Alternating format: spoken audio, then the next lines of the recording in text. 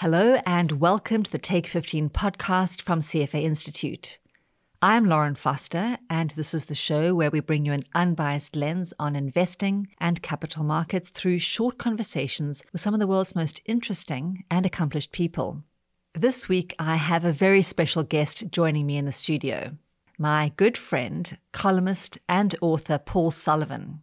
Paul writes the weekly Wealth Matters column for the New York Times and the Money Game column for Golf magazine. He's also the author of The Thin Green Line, The Money Secrets of the Super Wealthy, and Clutch, Why Some People Excel Under Pressure and Others Don't. Paul and I have known each other for more than 20 years. We first met at the Financial Times back in 2000. His first big story for the FT was a profile of the author Kurt Vonnegut, based on a train ride they took from Springfield, Massachusetts to New York City. His last piece for the FT was Vonnegut's obituary. As you'll hear, Paul is a passionate golfer and raconteur. We talk about what he learned about managing money after writing 575 columns, why we all have money scripts, and why it's important to know what that script is, and his experiences interviewing the likes of Tiger Woods, Greg Norman, and Richard Thaler. I hope you enjoy listening as much as I enjoyed talking to Paul. Paul Sullivan, welcome to the show. Lauren Foster, thanks for having me on.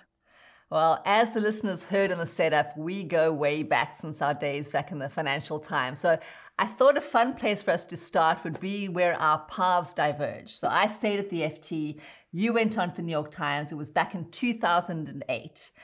You launched a column, Wealth Matters. That was pretty much when Lehman had collapsed. Bernie Madoff just got arrested. What was it like to launch a Wealth Matters column in the financial crisis? And what were you trying to do with your column? Look, Lauren, we've known each other 21 years. You know I've always had impeccable timing. So I tell the story that I interviewed at the New York Times the day Bear Stearns collapsed. I was told I would get to write the column the day Lehman Brothers collapsed. And my first column ran right around when Bernie Madoff was escorted out of his Park Avenue apartment. So again, perfect timing, really great way to start a wealth column, but it changed a lot. You know, we're coming out of, the idea was conceived coming out of 2007, where everything was still, quite frothy. And, when you and I were at the FT together, I had created a similar wealth column there, but that was a, very different time, very different paper. And so we pivoted pretty quickly with my Wealth Matters column at the Times. And from the beginning, the one thing I wanted to do was to see if I could take, the actions and the decisions made by some of the wealthiest people in America and apply them to people with far less resources. These were, the sort of middle class and upper middle class readers of the New York Times. And whenever I could do that, I considered the column successful. So I guess more than a decade has passed since that first column. And I think it was 2019 that you reached your 500th column. Is that right? Yeah, I started it with a lot more hair. So, as of our discussion today, I just wrote the 575th column. So it's been a lot of fun. And, for that 500th column, one of the things I did was I essentially went back and skimmed the 499 columns before. And I'll say, the thing that I was proudest of is as I kept going with that idea of taking these lessons from the super rich and applying them to, people of more modest means. And I also didn't repeat myself too much. So I was proud of that. That's a good thing. So a lot of financial advisors listen to the podcast. What were some of the main lessons that you gleaned over 500 columns of talking to lots of different people, lots of different advisors? I guess, when I broke them down, maybe I was surprised, maybe I wasn't, but roughly, a 20% to, a quarter of the columns had something to do with taxes. And these weren't all just, taxes for the wealthiest, though I did write an awful lot about estate and gift taxes. It was, how everybody should think through their tax planning. And those are always the columns, they're often the most difficult columns to write, because if you make one mistake on a tax column, you're guaranteed to get 100 emails pointing that mistake out. But they're also the ones that often had the best response from people at all different levels, because people were were curious. They wanted to know, how do they go about doing their own tax planning. And I guess by the second one, uh, if you think of like a broad group, the second one was really anything to do with how we think about money, whether it be, how we decide whether to splurge on something or, more practically, how do we talk to our children about money? Not, in some cases, it's money they might one day inherit. In other cases, it was, how do they make good financial decisions with whatever money, they earn? Those are probably the two broad categories that stuck out the most. So actually, in a few minutes, I want to go more into the sort of talking to kids about money. But before I do, I'd love to know, like, do you have a favorite column that you wrote? There are some that stuck out as like, completely bonkers out there. And one of those was this whole group of people who created their own bespoke perfume. So they sort of work with perfumers to create a scent that only they would have. And as you might imagine, this is a wildly expensive thing to do. And I don't remember the quote exactly, but it was one of the times where, the Times used to have sort of the quote of the day, and it would be pulled out in the front of the paper. And this one woman wanted her perfume to smell like her horse. And I forget what the perfumer had this amazing quote, and I can't remember it. I should have looked it up, but that always stuck out as something that was out there. But in terms of a favorite column, there's probably one early on.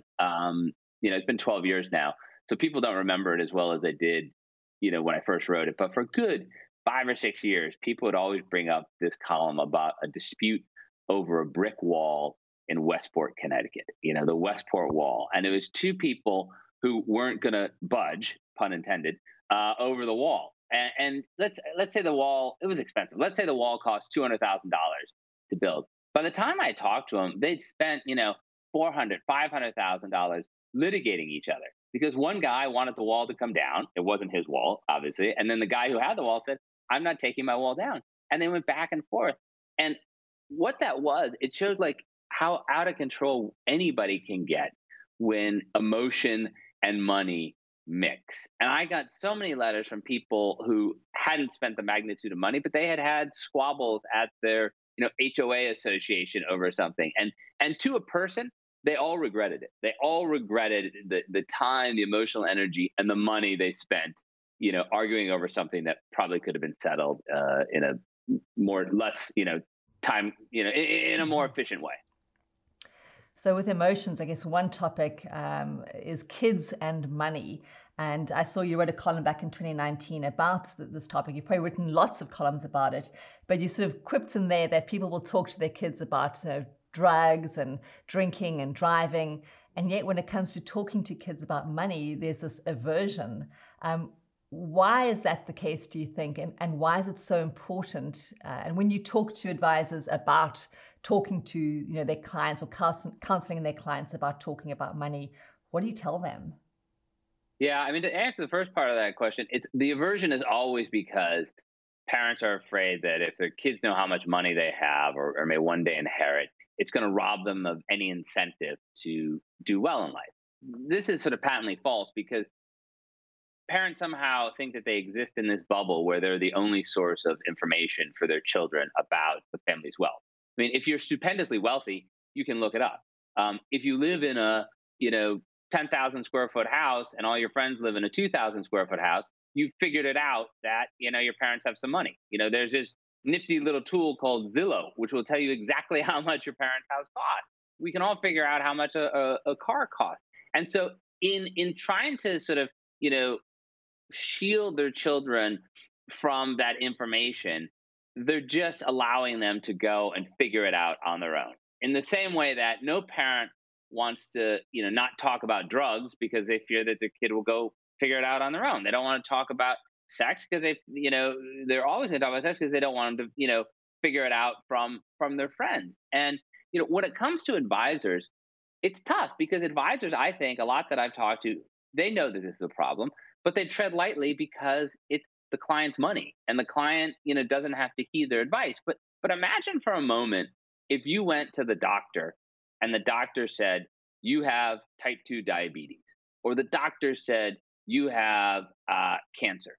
couldn't see it. You can't see it from the outside, just as, you can try to hide stuff around your wealth, but you wouldn't say, I have type 2 diabetes. I look fine. I shaved today, nothing happened. I look the same. You would take action. You would be scared and you do whatever you need to do. It's the same thing with people who think that they can, downplay the vestiges of their wealth and then never talk to their children about it. I mean, one of the worst examples I ever wrote about was a fella who, I think it was after 2008, probably, he told his kids that he'd lost all the money. It was all gone. They'd never get anything.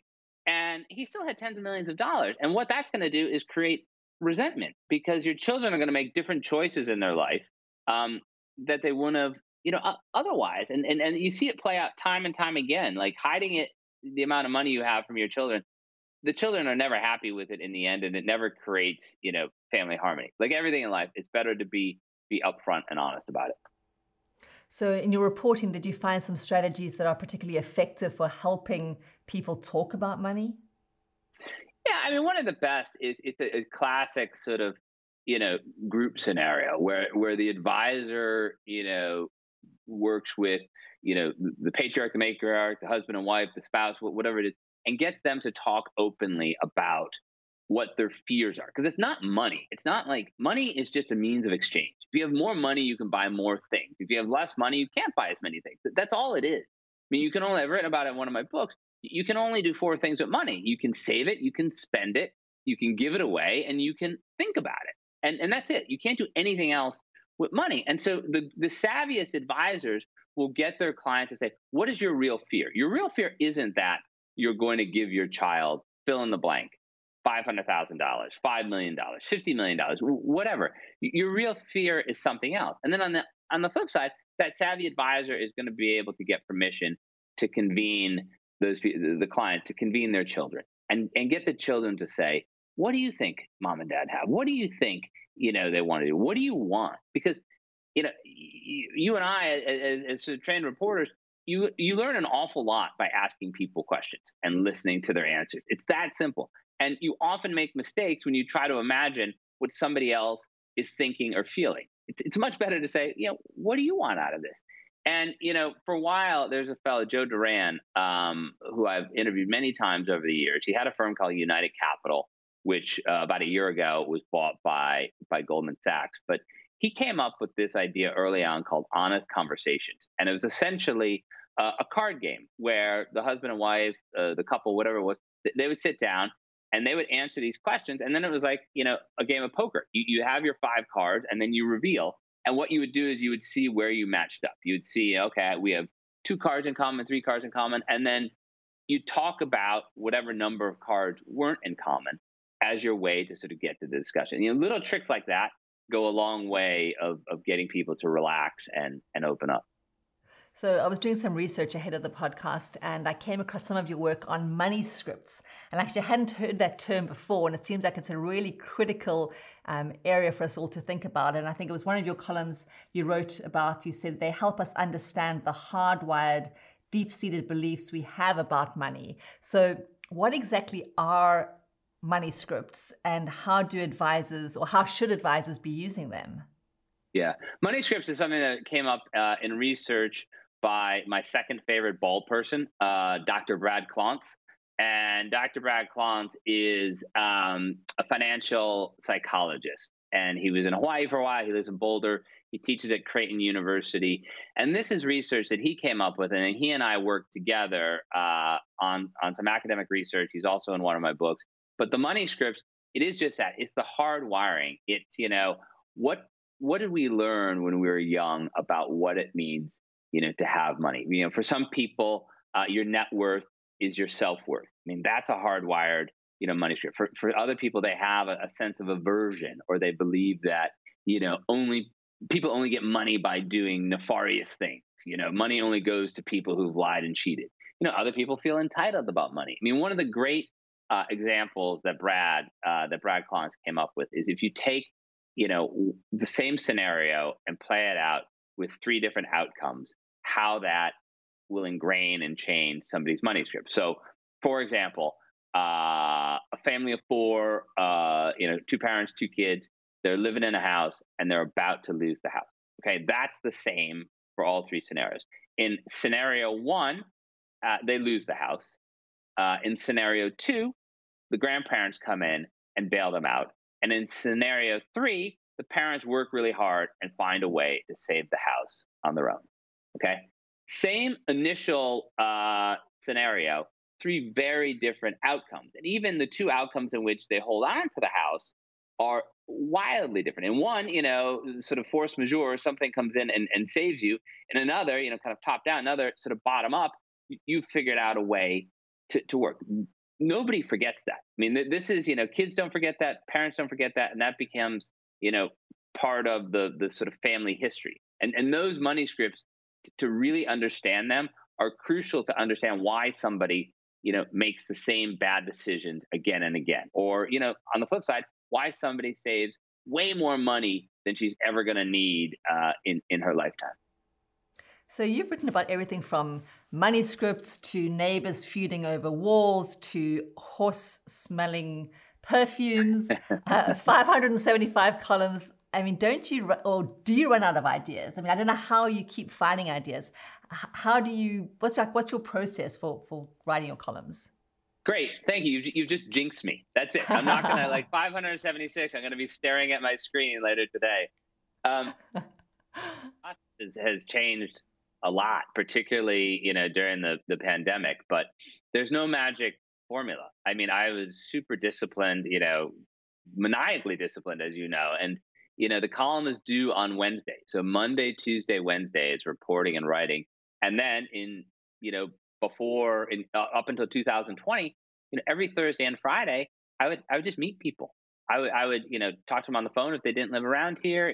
I'd go into the city, and I'd have 4 or 5 meetings in a day. I'd meet somebody for breakfast. I'd meet somebody for lunch. I'd have a cup of coffee. I'd meet somebody for a drink before I went home.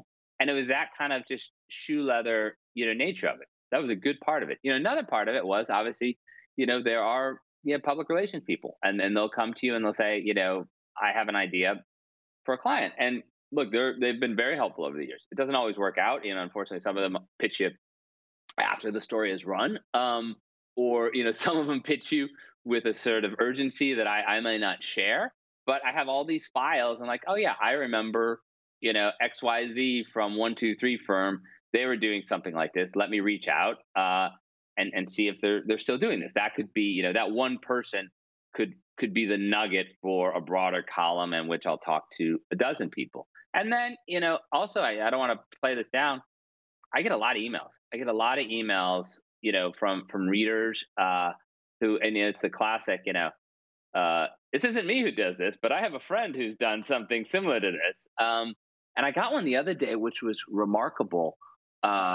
It was somebody essentially saying, one of my best friends, I believe, has swindled the government. And I was like, okay. I was like, please tell me. And I haven't heard back from that person ever since. But that sort of, took the cake of somebody willing to tell me something that was pretty remarkable. Oftentimes it's more, but my grandma is having a problem with this. We set up this sort of plan and XYZ happened. Have you ever heard of it before? And sometimes I have, sometimes I haven't, but it often serves as that, you need that kernel, that initial kernel to sort of start the column popping along. So people love hearing about like flops and mistakes. I suppose there's a bit of schadenfreude in thinking, well, they made those mistakes, I won't make them. But are there any sort of mistakes you've heard about or you've written about that are obvious mistakes that people should be avoiding? I guess more in the sort of behavioral finance realm of thinking. Oh, man. I thought you were going to ask me my own mistakes. I was happy to tell you about that, too. But I mean, what are the common mistakes? I mean, people, unfortunately, things repeat. I mean, in behavioral finance, it's that anchoring bias. I mean, that's the bias that's probably, the strongest. This thing worked before, so it'll probably work again. Why? Or the flip side, this thing didn't work the last time. It probably won't work again. Or the craziest one is, this thing failed. I'm going to keep doing the same exact thing, and it's going to keep failing. I mean, that's sort of the definition of insanity. But it's all of those things that once you present it to somebody, once you get people to not think of the sort of 1980s, 1990s version of personal finance, which is what was my stock and bond portfolio doing? Once you get people away from that and get them thinking, more conceptually. I mean, Richard Thaler won the Nobel Prize for many different things, but one of the simplest yet most important things he did was create the idea of mental accounting. That we have these sort of buckets in our head where everything goes. And once you can get somebody, thinking in that capacity, that they have enough in their bucket for, the next 6 months, they have enough in their bucket for, 2 years after that. And once they start thinking like that, they start to make much better decisions because they're not as reactive. They're not, because I guess I have to end it when I say they're not as reactive. I mean, that of course brings up, loss aversion. Everybody is quite happy now that, stock market indices are charting in record territory. At least, as we're talking now, I've probably jinxed it. It's probably going to go straight down. But if it were to go down, X number of points, certain people panic. And it's getting more and more absurd because the Dow is so high, at least at the moment of us talking.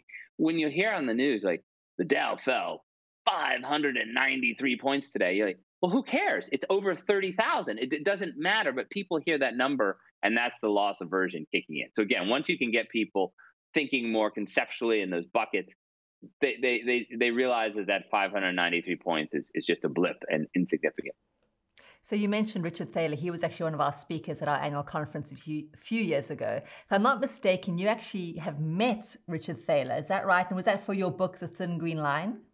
Yeah, I did. And I joke about it, like talk about my own ingrained behavioral biases. I met him in his house in San Diego, in a really nice neighborhood of San Diego. But when I was driving up there, all the houses on one side were pretty modest, and I was like, this guy's, pretty famous guy, done pretty well. And all the houses on the other side were beautiful. And I was like, oh, where does he live? And I pull up and he was on, the side of the street where all the houses were beautiful. And so I was like, I wonder why he wants to live in this neighborhood with all these crummy houses. And he opens his door and there was a clear shot at the Pacific Ocean. You're like, oh, this is why all these houses are so beautiful. But he was great. And I talked to him many times over the years. I haven't talked to him recently. But he was a savvy guy. And, talk about somebody who knew how to do his own, mental accounting. He's a real, as he said, he calls himself a wino. I mean, he loves wine, he collects wine, he shares wine. And I sat down, and as you know, I'm one of the great, freeloaders of all time when it comes to great wine. And he sits down and he offers me a glass, one glass. And that was it. And I finished it. And I was, kind of like looking at it, like, is there any more here? And that was it. One and done. We did my interview and he sent me on his way. So tell the audience, what is The Thin Green Line and what were you trying to do with that book? The Thin Green Line is the difference between being, wealthy and rich, which a lot of people hear that and think that's semantics or those are synonyms. But if, the CFA audience will get it instantly. If you think of chart the S&P since the 1980s, it goes up. It's a lot higher today than it was in the 1980s, but it's not a straight line. It's jagged, there's dips. If you paint that line green and put that in your mind, that's what I want people to have as an image. And there are people on, the top of that line who I consider wealthy. Now it's not just, the CEOs, John Huntsman seniors of the world who I talked to in that book. It's also, lower down on that line. It's, teachers, nurses, small town attorneys who don't have the earning capacity of some CEOs, of some entrepreneurs, but have made crucial decisions so that they can, own their own time. They can, life is not going to make decisions for them. They're going to make their own decisions. I consider them wealthy. On the other side of that line are people who are rich and poor. Obviously, if you're on the bottom of that line at the very start, you're trying to get by. You're trying to make money. You're not worried about saving. You're worried about just paying your bills. But as you go up that line, there are people making, tens of millions of dollars who I consider rich. Why are they rich? They're overly leveraged. They're making foolish decisions. They're trying to keep up with the Joneses. They're, spending money today that they're not going to earn until tomorrow. At any point, that can fail. And suddenly, they're not going to be making decisions anymore. Decisions are going to be made for them. And that, to me, is really, who gets to make the decisions. That's the difference between being wealthy and rich. So The Thin Green Line was your second book. Actually, your first book was Clutch. Now, I have this memory. I'm not sure if I have it quite correct, but November 27th, 2009, that was the day that Tiger Woods crashed his car. And if I'm remembering correctly, you had just submitted your manuscript to the publisher, or you were about to submit your manuscript.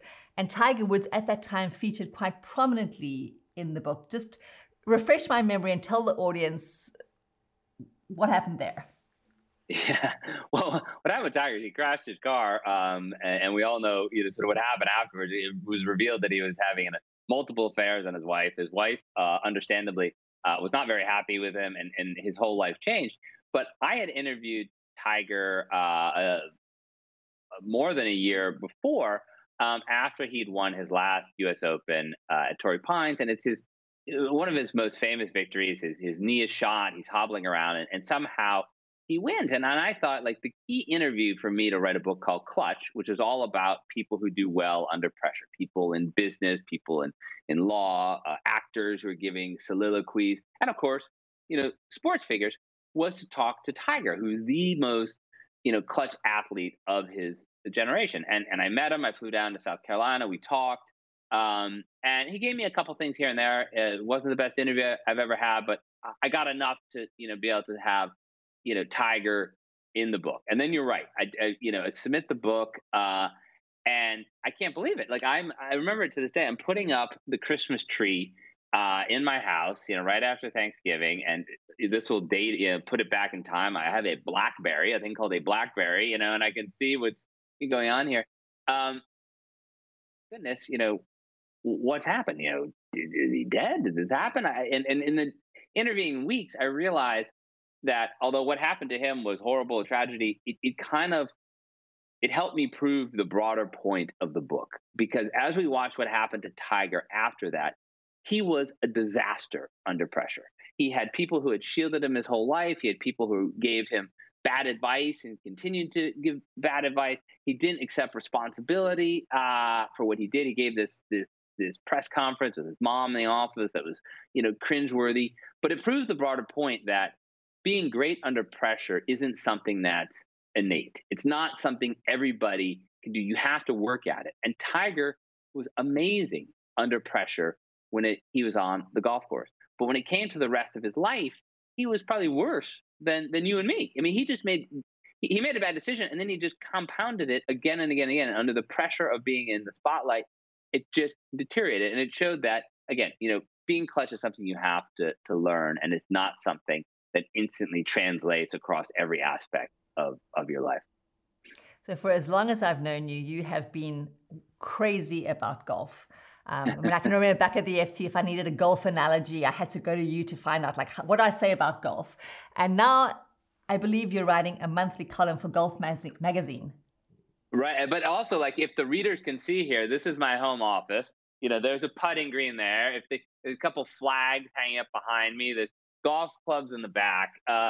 It is what you say, Lauren, is completely true. And there's the proof behind me to prove it. But yes, I am writing a monthly column for golf called Money Game, sort of the intersection of money and golf. And it came about in the most serendipitous way. For the 12 years I've been with the Times, the 12 years I've been writing the Wealth Matters column, I've begged and begged and begged and begged to let me write about golf. And the running joke is I've achieved my lifelong dream at the Times, and I'm the 7th string golf writer for the New York Times. Like, after they go through 6 other people, they'll come to me. And in 2019, I was out at Pebble Beach. The U.S. Open was there, and it was the USGA media day. And I get to play with one of the guys from the USGA. A couple of the guys are following us around. The guy I'm profiling is with me, and they have this other fella join us. And I say, sure, come on board. And he's trying to break 90 from the back tees at Pebble Beach. So for anybody who doesn't know golf, he's just trying to shoot a pretty mediocre score, but at a U.S. Open course. And poor guy, he's struggling because, he didn't read Clutch and the pressure's getting to him. But he's being filmed while he's doing this, and all his buddies are chasing him around. And I notice on the 3rd hole that this pregnant woman is following him. And so I go up and I introduce myself to him, and I say, look, I've got 3 kids. It's your first, yes. I noticed that these guys, these kind of jokers, keep taking your golf cart. Do you want me to say something to them? And she says, oh no, don't worry. I like to walk. And I said, okay.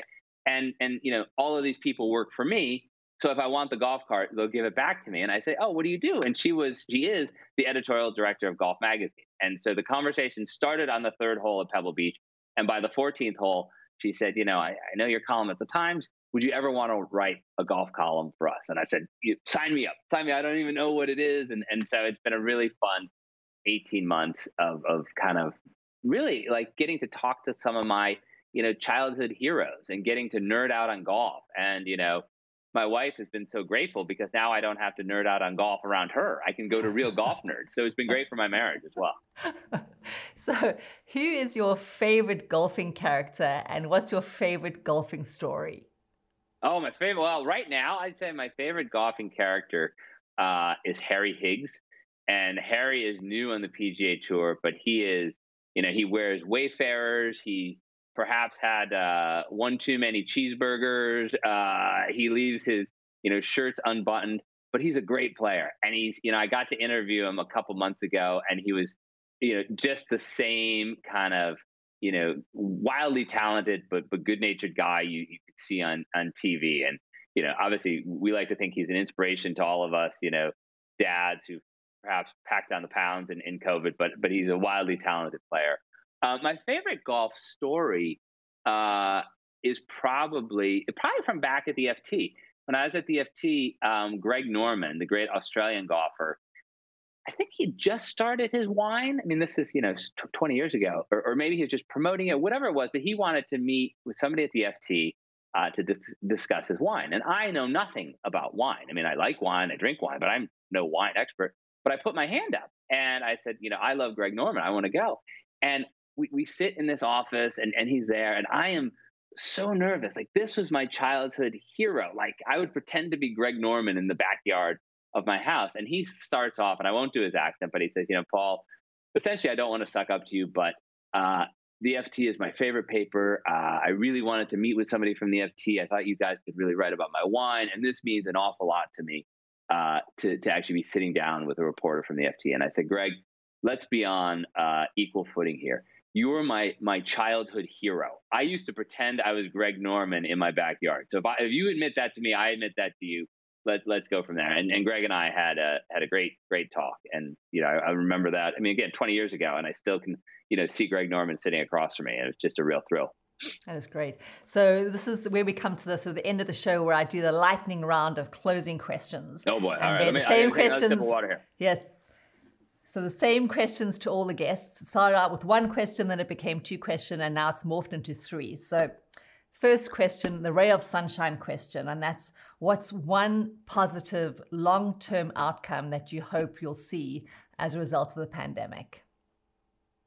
I would say simply, one of the things that this is a personal answer, but I hope other people have the same experience, just spending so much more time with my kids and having so much more, fun. I've got 3 daughters, as you know, and I really made a point of finding an activity that they like and doing it with just them alone. And we just go and do it once or twice a week. And I hope that continues when I'm back, commuting into the city, because it's been a real joy. And I hope other people have had that same experience with their children.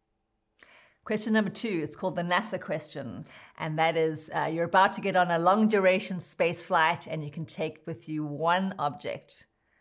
I might be able to guess what it might be, but what is the one object you will take with you? Wait, where does the long duration space flight? What is the one object I take with me? Oh boy, that's a good question. And you think you can guess it? Boy, I don't know. I think one of my kids would give me one of their teddy bears. So I probably would be sitting in the long duration flight, clutching, probably my daughter's, Nemo stuffed animal. That's what I see happening. But yeah, I got to turn. What did you think I was going to say? I would have thought you'd taken your golf, putting green. Or a Kindle.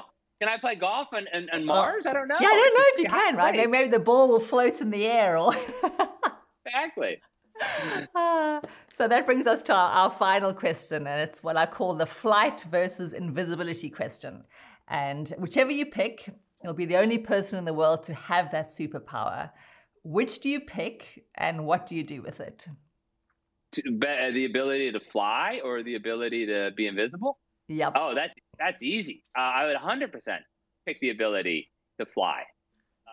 And I'm supposed to say something noble that I'm sure, but I would use it to skip all the lines. I'd never wait in line again. You just imagine me with my stuffed Nemo, flying off somewhere. It would be wonderful. Well, excellent. It's been so much fun chatting with you, Paul. Good luck with column number 576. Thanks, Lauren. It's great fun. If you enjoyed today's episode, please consider rating and reviewing us on iTunes or wherever you're listening. We'd love to hear your thoughts, and it helps others find the show. Also, a quick reminder, this podcast isn't intended to provide expert advice on the topics we covered. If you need tax, accounting, or legal advice, please consult a professional. I am Lauren Foster. Thanks so much for listening.